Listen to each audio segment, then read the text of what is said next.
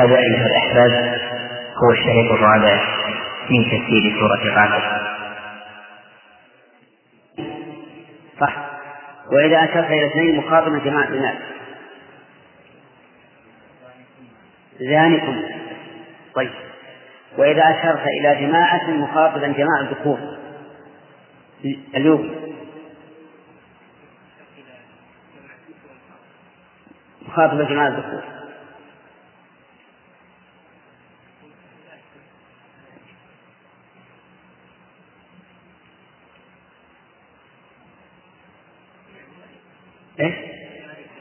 أولئك. صحيح، هذا يسمى إلى جماعة مخاطبا جماعة إلى جماعة مخاطبا جماعة ناس. أنت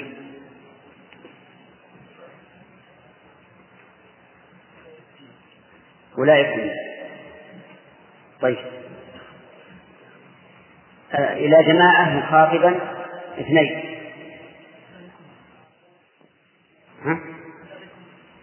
إلى جماعة أشرت إلى جماعة مخاطبا اثنين.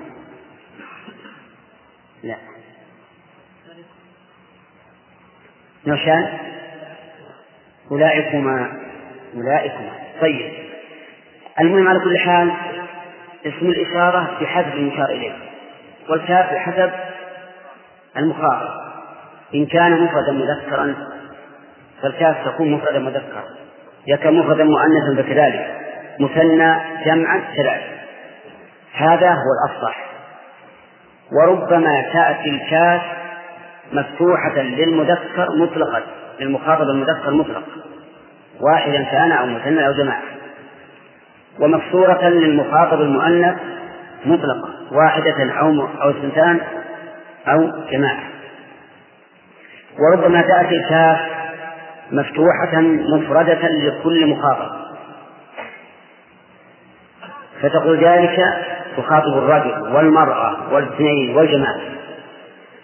فهذه ثلاث لغات في كاف الخطاب المقترن باسم الإشارة. الأفصح أن يكون بحسب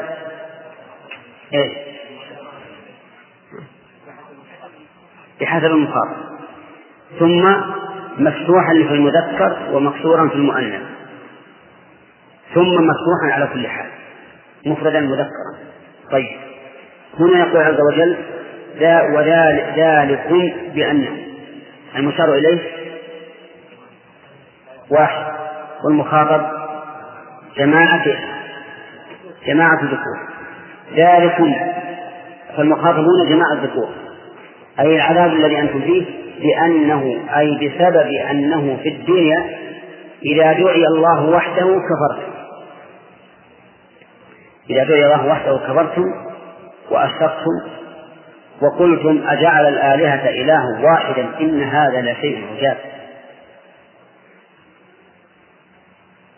كفرتم بتوحيده، وإن يشرك به يجعل له شريك تؤمنوا تصدقوا بالإشراك. وهذا هو الواقع. إذا ذكر الله اشمأزت قلوب الذين لا يؤمنون بالآخرة، وإذا ذكر الذين من دونه إذا هم يستبشرون، فهم يصدقون بقلوبهم ويستبشرون بألسنتهم. وهذا الإيمان الواقع قد نقول إنه إيمان حقيقي، وقد نقول إنه إيمان دعوي، يعني أنه دعوة، وأنهم في قرارة أنفسهم يؤمنون بالله. وانظروا إلى أكبر أهل الأرض فرعون، كيف أنكر الخالق وادعى الربوبية وقال لقوم ما علمت لكم من إله غيري، ومع ذلك كان مؤمنا في قرارة نفسه. قال له موسى وهو يحاوره لقد علمت ما أنزل هؤلاء إلا رب السماوات والأرض بصائر. هذا رحمة الله. يقول موسى لفرعون لقد علمت ما أنزل هؤلاء إلا رب السماوات والأرض بصائر. هذه الآية أقول لك رحمة الله تدل على أن فرعون كان مؤمنا بربوبية الله. كيف ذلك؟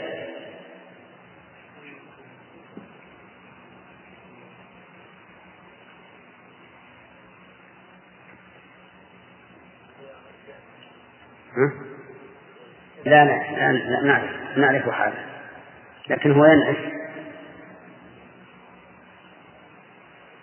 يلا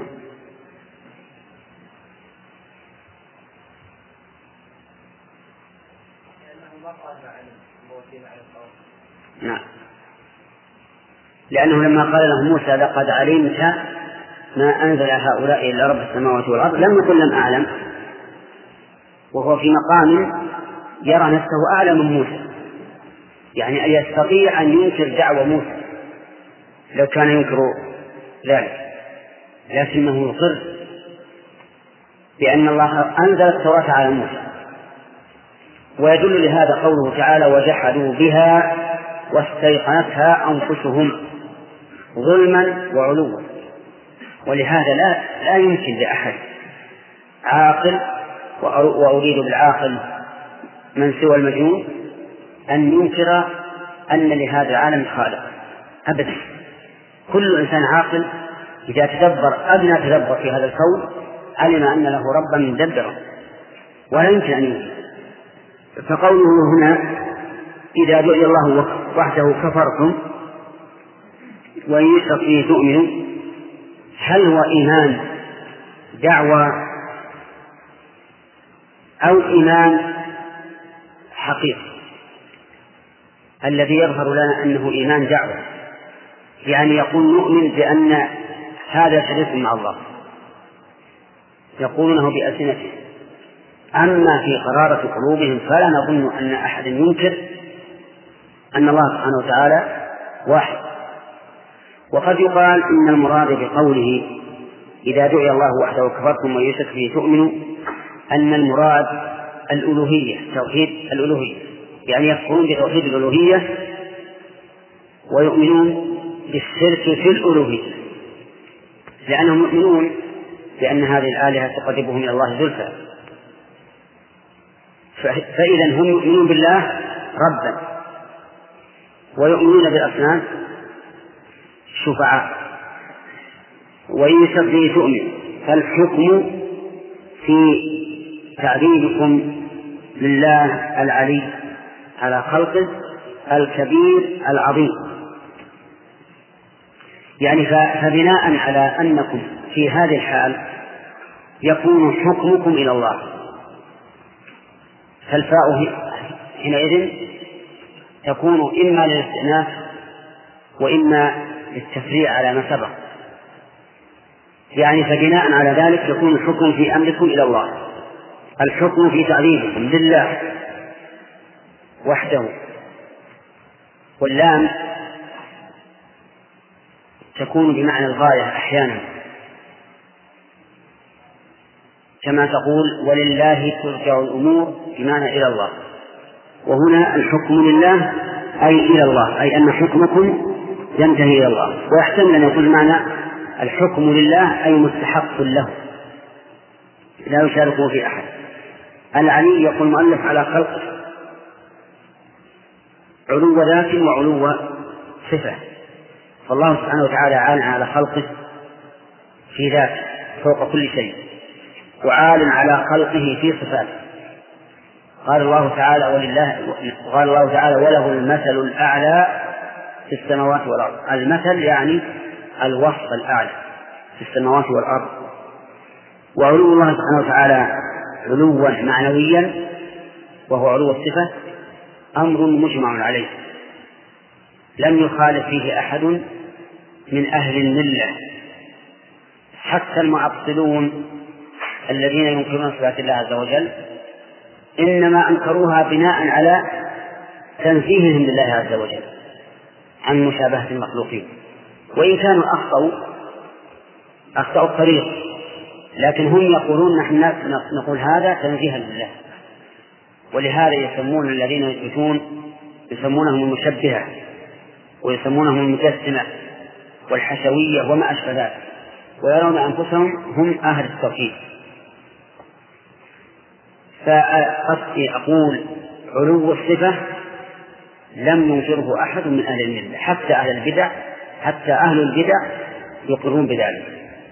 وأما علو الذات فهو محل الصراع بين أهل السنة والجماعة وبين أهل التعطيل. فأهل السنة والجماعة يؤمنون بأن الله تعالى عالم على خلقه بنفسه، وأهل التعطيل ينكرون ذلك. ثم انقسموا إلى قسمين: قسم قالوا إنه في كل مكان، إن الله في كل مكان، في السماء وفي الأرض، في الأسواق، في المساجد، في البيوت، في كل مكان. وقسم آخر قالوا لا يوصف أنه في مكان، فلا يقال فوق العالم ولا في العالم ولا تحته ولا يمينه ولا شماله، ولا نتصل بالعالم ولا منفصل عنه. وهذا هو التعطيل المحض، لأننا لو أردنا أن نصف المعدوم لم نجد أبلغ من هذا الوصف. انتبهوا، إذا خالف في علو الذات طائفتان: الطائفة الأولى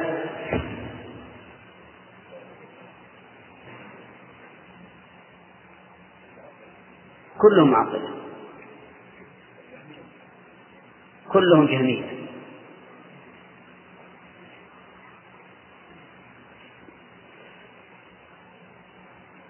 نعم، إن الله في كل مكان. طيب، أحسن، تمام. إذن خالف طائفتان، انتبه.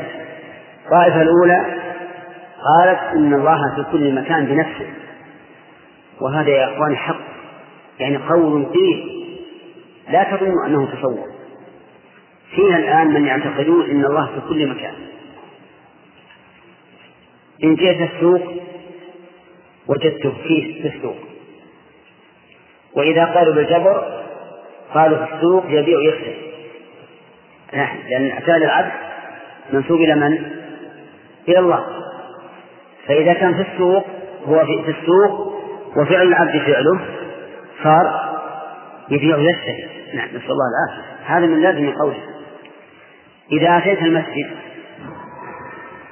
نعم، كان في المسجد عاد يصلي أو يقرأ ما نفع.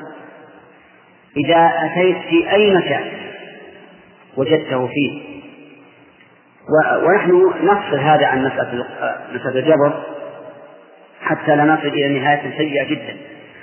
نقول هم يقولون إن الله في كل مكان، حتى قال لهم أهل السنة: كيف يمكن أن تقولوا إنه في أماكن القدر والعدل؟ قال: نقول إذا دخلت المكان أنت صار الله معك، أي مكان تدخل الله معك. القول الثاني عكس هؤلاء، قالوا لا يصح أن يوصف الله في أي مكان، لا فوق ولا تحت، ولا يمن العالم ولا شمال العالم، ولا اتصال بالعالم ولا انفصال من العالم.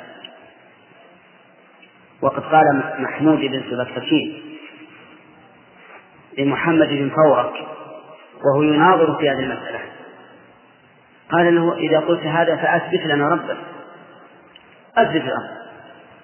إذا كان لا هو فوق ولا تحت ولا يمين ولا شمال ولا متصل ولا منفصل ولا مباين ولا منحرف، أين يكون؟ عجيب، لا يكون. هذا العدم تماما. فالحاصل أن العلو، قول المؤلف رحمه الله، علي على خلقه. نقول العلو نوعان: علو صفة وعلو ذات. أما علو الصفة فهذا لم ينكر أحد من أهل القبلة حتى المبتدعة أنه منفي عن الله، كلهم يثبتون الله علو الصفة. لكن أهل التعطيل يرون التعطيل من باب التنزيه ورفع الله عز وجل، وأهل التمثيل كذلك يرون هذا من باب تعظيم الله عز وجل وإثبات حقيقته. وقولها نعم. وأما علو الذات فهو الذي انقسم فيه الناس إلى هذه الأقسام الثلاثة التي سمعت. الكبير قال العظيم، وهذا تفسير تقريبي، ولو قال الكبير ذو الكبرياء لكن أقرب، فهو كبير عز وجل ذو كبرياء، وهو كبير أيضا كبير باعتبار ذاته لا يحيط به شيء من مخلوقاته، والسماوات السبع والأرض السبع في يده كخردلة في يد أحدهم. أظن ما يمدينا. نعم الفوائد ما يمدينا. نعم شرف الدعوة للإسلام بإحرام وتبيين، وإذا بلغت الإنسان يجب أن يبحث، فهل يبلغ الناس أنه يجب أن يبحثوا؟ ثم أن كيف نقول له هذا يا شيخ؟ هم أصلا كسالى ما يبحثون يعني جهلة لم. نحن لا نتكلم عن العرب يفهمون الدعوة بمجرد ما تبلغه، نتكلم عن قوم لا يفهمون المعنى يجب عليهم أن يبحث. أما عوام الناس الآن فقد بلغتهم وفهموه ولهذا يعرفون معنى لا إله إلا الله ويعرفون معنى محمد رسول الله وما أشبه. نعم عبد الله.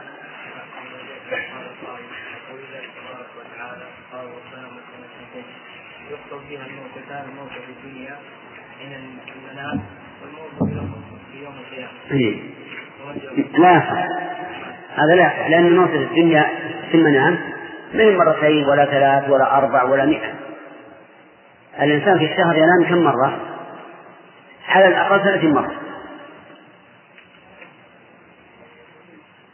وهو الذي يتوفاكم بالليل ويعلم ماذا في النهار ثم يبعثكم فيه. فإذا فوتنا من موت الليلة البارحة جاءت الليلة الثانية مثلنا ثانية ولا لا؟ مثلنا ثانية، واللي وراها، واللي ينام بعد صلاة الفجر، واللي ينام بعد في القيلولة، واللي ينام بعد العصر، 400 في يوم واحد. نعم نعم. لا ما وصف بينه ليس بيمين ولا بشمال، لكن وصف نفسه بما هو أحسن من هذا، لأنه لو قال لا يمين ولا شمال صارت صفة سلبية، أليس كذلك؟ لكن إذا قال وهو العلي انتبه اليمين والشمال بوصف ثبوتي لا بوصف سلبي، والوصف الثبوتي أكمل من الوصف السلبي، لأن دلالة الوصف السلبي على الإثبات دلالة التزام، عرفت؟ قد ينكرها ممكن ولا يلتزم بها. واضح عنه؟ طيب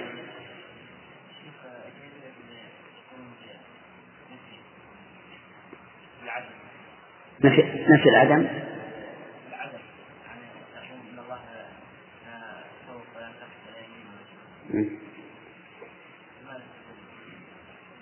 تقول لأنك إذا أثبتت أنه في جهة فقد جسمت جعلته جسما، إذا صار فوق معنى أنه جسم، يمين شمال كذلك، كل هذا فرارا من التجسيم،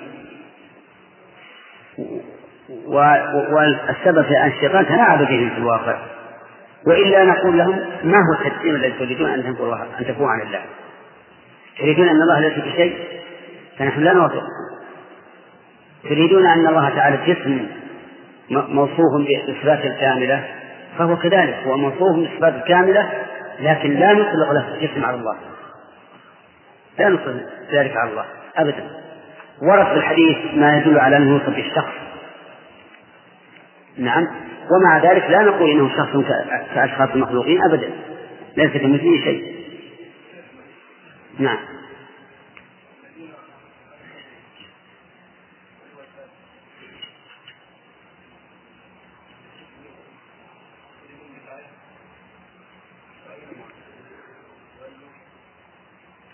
تم وجه الله. أين هل هذا ينافي العلو حتى يكون دليلا على عدمه؟ ألا يمكن أن يكون الشيء فوقك وهو أمامك؟ يمكن هذا في المخلوق. كيف الخالق المحيط بكل شيء؟ عرفت؟ ثم كيف نورد آية تحتمل على آيات محكمة لا تحتمل، وهو العلو. انتبهوا يا أخواني هذا، لأن أهل الباطل يوردون المتشابه على المحكم ولا يحملون المتشابه على المحكم، يوردون المتشابه على المحكم ليناقضه، وليسوا يحملون المتشابه على المحكم ليكون محكما. وهذا هو البلاء. قالت عائشة رضي الله عنها: إذا رأيتم الذين يتبعون ما تشابه منه فأولئك الذين سمى الله فاحذروهم. هكذا رواه عن النبي عليه الصلاة والسلام. انتبهوا أصبر. وهذه مسألة أحب أن أنبهكم عليها، وهو أنه إذا وردت آيات متعارضة أو أحاديث متعارضة فلا تريدوها على أنفسكم على أنها متعارضة، أوردوها على أنفسكم على أنكم تطلبون الجمع بينها لتوفقوا للجمع. أما إذا أوردتم هذه على أنها متعارضة بقيت محل إشكال. وأنا دائما أنهاكم عن هذا، أقول لا تورد الآيات المتشابهة التي ظاهر التعارض أو الأحاديث كذلك على أنها متعارضة، أوردوها على أنكم تريدون الجمع بينها، لا أن بعضها معارض البعض، حتى تهدوا إلى الصراط المستقيم. لأن هناك فرق بين الإيراد وبين الرد. إيراد المتشابه على المحكم معناه أنه يطلب التعارض، لكن رد المتشابه على المحكم هذا معناه أنه حاول الجمع دون أن يتصور تعارض. وهذه مسألة كما تكون في الأمور العلمية تكون أيضا في الأمور العملية، تكون في الأمور العملية. ترد عن النبي عليه الصلاة والسلام صفات في عبادة واحدة فيظن الظان أن هذا تعارض، لكن نقول لا تقرأها أو تريدها على نفسك على أنها متعارضة، لا، أوردها على أنك تجمع بينها، فتحمل هذه على وجه وهذه على وجه. وأكثر ما يكون الشك في الطالب أنه يورد الآيات المتعارضة التي ظاهر التعارض أو الأحاديث التي ظاهر التعارض على أنها متعارضة، لكن لو أوردها على أنه يرد بعضها إلى بعض ويضم بعضها إلى بعض لوجد وجها ومخرجا مما كان يظن. وهذا شيء جربوه إن شاء الله ستنتفعون به. فالذين قالوا ولله المشرق والمغرب فإنما سألوه كما وجه الله يدل على عدم العلو فيعارض أدلة العلو. نقول من قال هذا؟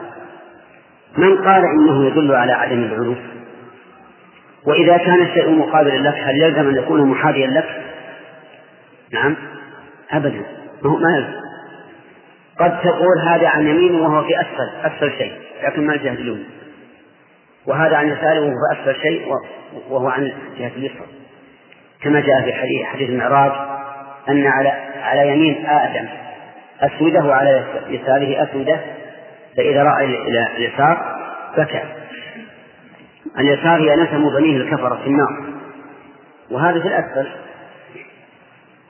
فلا يلزم من كون الشيء على يمينك أن يكون محاذيا لك، ولا يلزم من كون الشيء فوقك أن يكون محاذيا لك، ولا من كونه أسفل منك أن يكون محاذيا لك. هذا ليس بذلك. لكن الذين في قلوبهم زيغ يتبعون ما تشابه منه لإيراد التشكيك. نعم. لا مضى الوقت، مضى رحمة الله.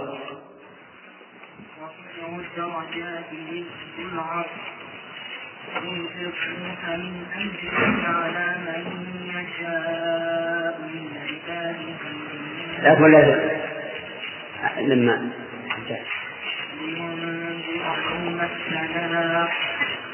يوم هم بارزون لا يخفى على الله منهم شيء لمن الملك اليوم لله الواحد القهار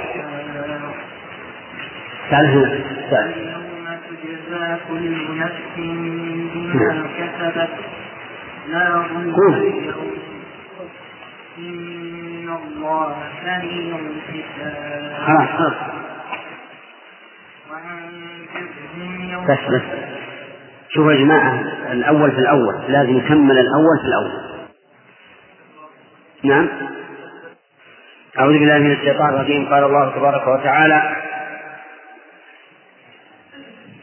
هو الذي يريكم آياته. هذا هم في الدرس وليس رفع عن أرجع. هو الذي يريكم آياته وينزل لكم من السماء رزقا. وأظن أخذنا فوائد ما سبق وقفنا عليه. ذلك بأنه إذا أخذ في هذه الآية فوائد. أولا إثبات الأسباب لقوله ذلك بأن الباء للسببية. وقد مر علينا كثيرا أن أهل السنة والجماعة يثبتون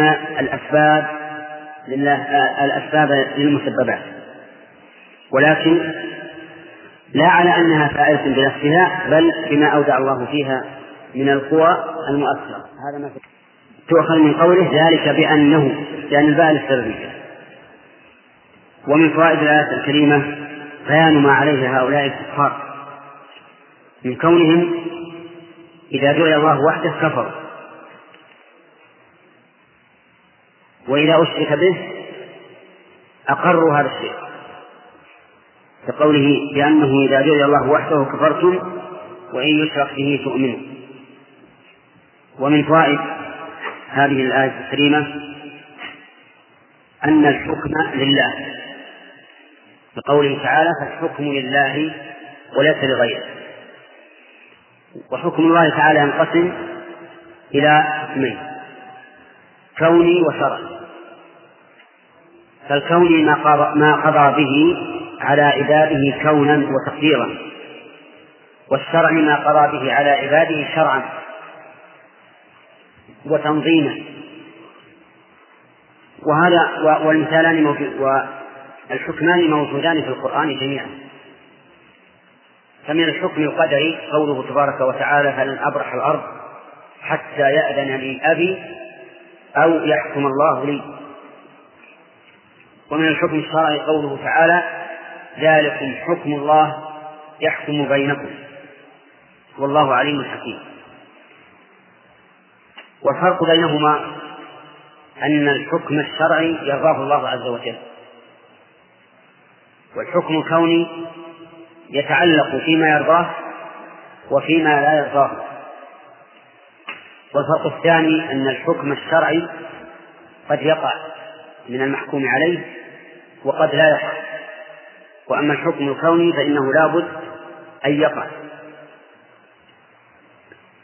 فإذا حكم الله على شخص بموت أو مرض أو فقر أو عاهة أو غير ذلك وقع ولا بد. وإذا حكم الله على شخص بأن يؤمن ويعمل صالحا فقد يقع وقد لا يقع. وقول فالحكم هنا يشمل الأمرين جميعا. يستفاد من هذا أنه لا يجوز الحكم بالقوانين المخالفة للشريعة لقول فالحكم لله، وهذه جملة تفيد الحصر، أي الحكم لله لا لغيره. والحكم بالقوانين المخالفة للشريعة قد يكون كفرا وقد يكون ظلما وقد يكون فسقا، كما ذكره الله عز وجل على هذه الوجوه الثلاثة في سورة المائدة، وهي من آخر ما نزل. فإن وضع الحكم القانوني شرعا نافذا فهذا كفر، لأنه يقتضي رفع الحكم الشرعي وإحلال حكم آخر محله، وهذا كفر بما أنزل الله محبط للعمل، لأنه لا يمكن أن يرفع الحكم الشرعي إلا بعد كراهته إياه، وقد قال الله تبارك وتعالى ذلك بأنهم كرهوا ما أنزل الله فأحبط أعمالهم. وعلى هذا فالذين يحكمون أممهم بالقوانين المخالفة للشريعة يعتبرون كفارا، يجب عليهم أن يتوبوا إلى الله وأن يحكموا بشريعة الله، وإلا ماتوا كفارا والعياذ بالله. ونحن لا نحكم لهذا الشيء لكل واحد بعينه، إذ قد يكون بعضهم ملبسا عليه أو مقررا به، أو تكلم عنده من يثق به فأضله. قد يكون هذا الذي وضع القانون غره من يقول إن الحكم الشرعي إنما يكون فيما بين الإنسان وبين ربه في العبادات والأحوال الشخصية والمواريث، وأما مسائل الدنيا فهي لأهل الدنيا. ويشبه بقوله صلى الله عليه وآله وسلم أنتم أعلم في أمور دنياكم. فيأتي هذا الحاكم المسكين الذي لا يعرف عن الأمر شيئا والذي خدع بمظاهر الدنيا وزخارفها فيظن أن هذا هو الحق، فيضع القانون المخالف للشرع. فمثل هذا لا نحكم بكفره لأنه مقرر به مؤول، لكن إذا بين له ثم أصر حكم بالكفر. أما الثاني الحكم بغير ما أنزل الله الذي يكون ظلما، فهو ما كان الحامل عليه الحب والاعتداء على الغير، لا كراهة الشرع ولا الحكم بغير ما أنزل الله، لكن لكراهته للغير حكم على الغير بغير ما أنزل الله ظلما وعدوانا، فهذا له حكم الظلمة وليس له حكم الكافرين، لأنه ما كفر. يقول أعرف أن ما جاء بالشرع هو الحق، لكن أنا أريد أن أنتقم من هذا الرجل وأعتدي عليه، فيكون هذا له حكم الظالم، ومن لم يحكم بما أنزل الله فأولئك هم الظالمون. أما القسم الثالث فهو الذي حكم بغير ما أنزل الله لهوى في نفسه، لا كراهة للحق ولا استدلال له بغيره، لكن يريد شيئا في نفسه فحكم بغير ما أنزل الله، مثل أن يكون يهوى مثلا أن تقول له هذه الأرض أو هذه السجارة أو ما أشبه ذلك فيحكم بها لغرض ليس قصده ظلم المحكوم عليه، ولكن قصده اتباع الهوى فيحكم، فيكون في هذا من الفاسقين. ومن فوائد الآية الكريمة أن الحكم لله عز وجل في الدنيا والآخرة، ولهذا قسم بعض العلماء الحكم إلى 3 أقسام: كوني وشرعي وجزائي. الحكم الجزائي ما يكون في الآخرة، ولكن صحيح أن الحكم الجزائي لا يخرج عن كونه حكما كونيا لأنه فعل الله، وحينئذ لا حاجة إلى كثرة التقاسيم، لأنه كلما أمكن اختصار التقسيم كان أولى. ولهذا والله أعلم كان الرسول عليه الصلاة والسلام يأتي أحيانا فيقول 3 لا يكلمهم الله ولا ينظر إليهم يوم القيامة ولا يزكيهم ولهم عذاب أليم، مع أن هناك آخرين لا يكلمهم الله يوم القيامة ولا ينظر إليهم ولا يزكيهم ولهم عذاب أليم. لكن كون الشيء يجزأ وتقلل أقسامه يكون أقرب إلى الفهم. ولهذا يفرق بين أن تعطي الماء لشخص عطشان دفعة واحدة أو أن تعطيه إياه على دفعات، الثاني أهنأ وأبرأ وأمرأ، كما جاء في الحديث أنه ينبغي للإنسان في شرابه أن يتنفس 3 مرات. الكاس مثلا إذا كنت عطشان لا تشرب جميعا، تنفس فيه 3 مرات، اشرب ثم أبن الكأس عن فمك ثم رده ثم أبنه ثم رده حتى يكون ذلك أهنأ وأمرأ وأبرأ. ومن فوائد الآية الكريمة إثبات العلو لله عز وجل بقوله العلي، وهو علو بنفسه وعلو بصفته، فصفاته عليا وهو نفسه سبحانه وتعالى فوق كل شيء. وأدلة علو الله سبحانه وتعالى الذاتية أو الذاتي أدلة علو الله الذاتي 5 أنواع: الكتاب والسنة والإجماع والعقل والفطرة. عدها. نعم. والإجماع. طيب، أما الكتاب فمملوء من ذلك، أي من دلالته على أن الله فوق كل شيء على وجوه متنوعة، تارة يصرح بأنه في السماء، وتارة يصرح بأنه استوى على العرش، وتارة يصرح بأن الأشياء تنزل منه، وتارة يصرح بأن الأشياء ترفع إليه وتصعد إليه وتعرج إليه. وكل هذا يدل على علو الله تعالى بذاته. والسنة كذلك جاءت في أوجهها 3: قول وفعل وإقرار. قول وفعل وإقرار. فالقول ما كان الرسول عليه الصلاة والسلام يقول ربنا الله الذي في السماء تقدس اسمك أمرك في السماء والأرض، وما كان يقول في سجوده سبحان ربي الأعلى. والفعل إشارته صلى الله عليه وآله وسلم إلى السماء حين قال اللهم اشهد. والإقرار إقراره جاري حين قالت إن الله في السماء لما قال لها أين الله. وأما الإجماع فقد أجمع السلف على أن الله تعالى عالم بذاته فوق كل شيء.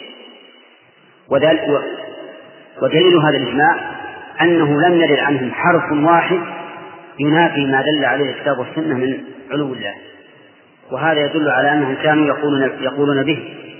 وهذا من الطرق التي ذكرناها لكم فيما سبق، أنه لو قال قائل ائتوا لنا بحرف واحد من السلف يقول إن الله عالم بذاته، نقول لا حاجة أن نأتي لكم بذلك، لأن ورود ذلك في الكتاب والسنة من غير أن يأتي عنه ما يعارضه يدل على قولهم به، وهم مجمعون على هذا.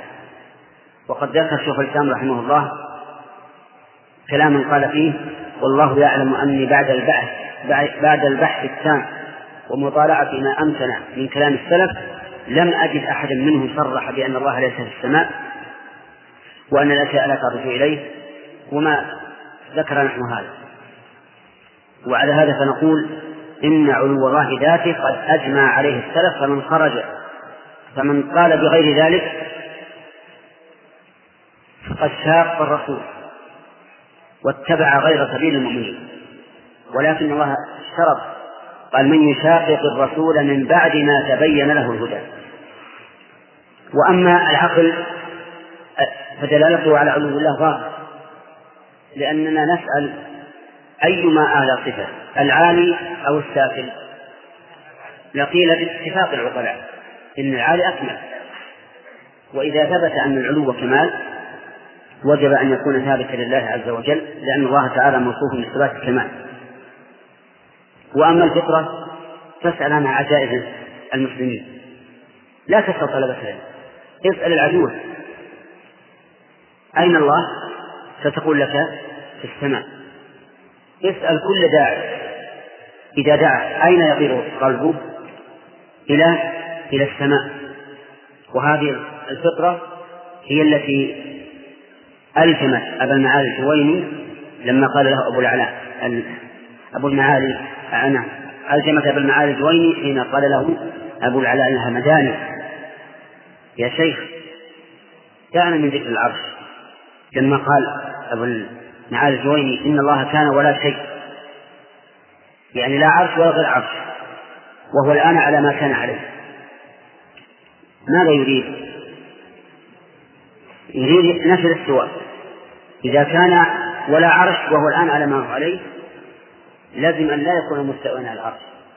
فقال له يا شيخ دعنا من ذكر العرش، لأن دليل استواء العرش دليل سمع، لكن أخبرنا عن هذه الفطرة التي نجدها في نفوسنا. ما قال عارف قط يا الله إلا وجد من قلبه ضرورة بطلب العلو، فلقى معه المعالي على رأسه وقال حيرني همداني. تحير ليش؟ عجيب، لأن هذا أمر فطري ما يمكن إنكار أبدا. إن كان الإنسان يمكن أن يكون بشرا أنكر أن يمحي، أنكر ما دلت عليه الفطرة. فالحاصل أن علو الله بذاته دل عليه إيش؟ الكتاب والسنة والإجماع والعقل والفطرة، وهو لله الحمد لا يحتاج إلى منازعة.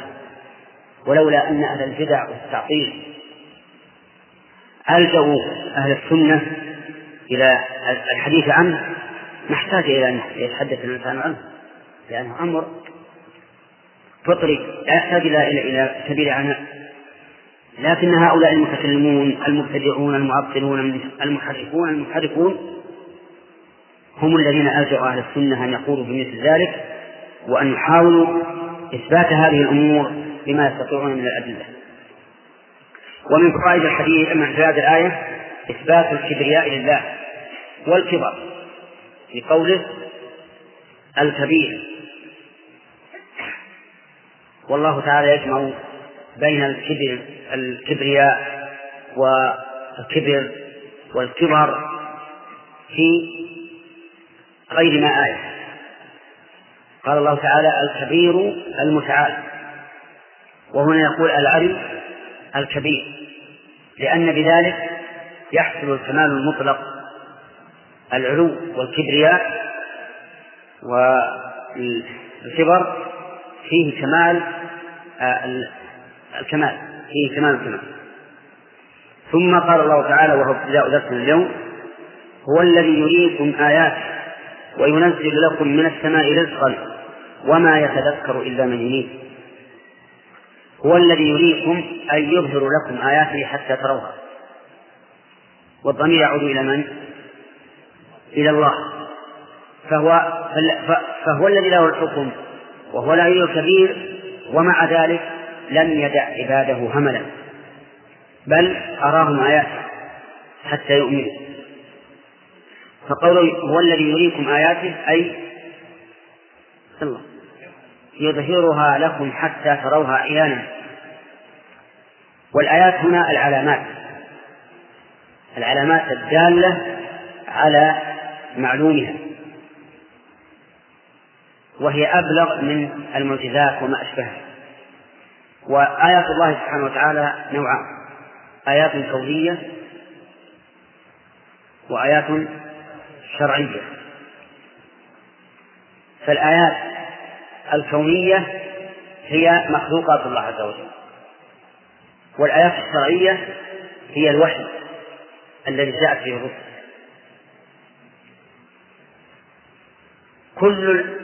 كل المخلوقات آيات من آيات الله، وفي الأرض آيات للموقنين وفي أنفسكم أفلا تبصرون.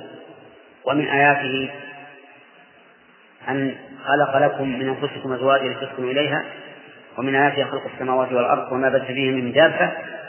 والأمثلة على هذا كثيرة، كلها تدل على خالقها عز وجل وعلى تفرده بالخلق وعلى حكمته وعلى رحمته وعلى عزته إلى غير ذلك من معاني الربوبية التي تدل عليها هذه الآيات.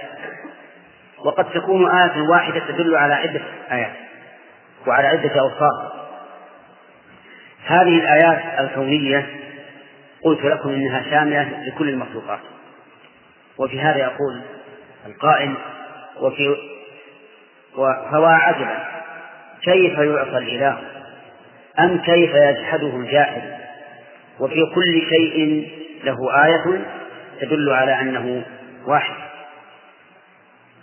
كل شيء تأمل فيه تجد الدلالة الكاملة على أن له خالقا مدبرا حكيما عليما إلى غير ذلك من معاني الربوبية.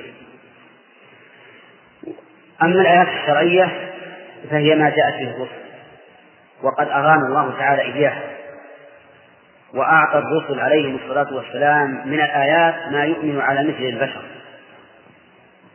فالرسل لم يأتوا هكذا يقول الناس نحن رسل إليكم، بل أتوا بالآيات الدالة على ما أرسلوا به وعلى مرسلهم، هو الذي يريكم آياته. إذن الآيات تشمل الكونية والشرعية. البرق آية كونية، هو الذي يريكم البرق خوفا وطمعا. نعم. وما يتذكر إلا من ينيب وينزل لكم من السماء رزقا